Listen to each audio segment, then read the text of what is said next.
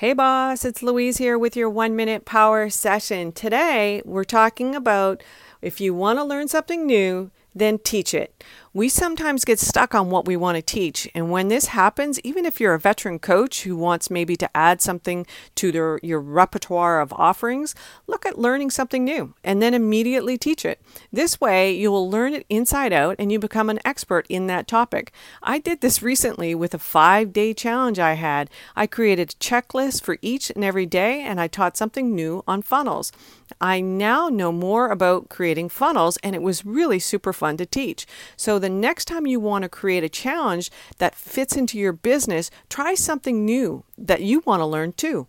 Go to Girl Boss Coach's Facebook group and get my free download, which is 100 killer headlines that you can use in your business today. Thanks so much for listening. Bye for now.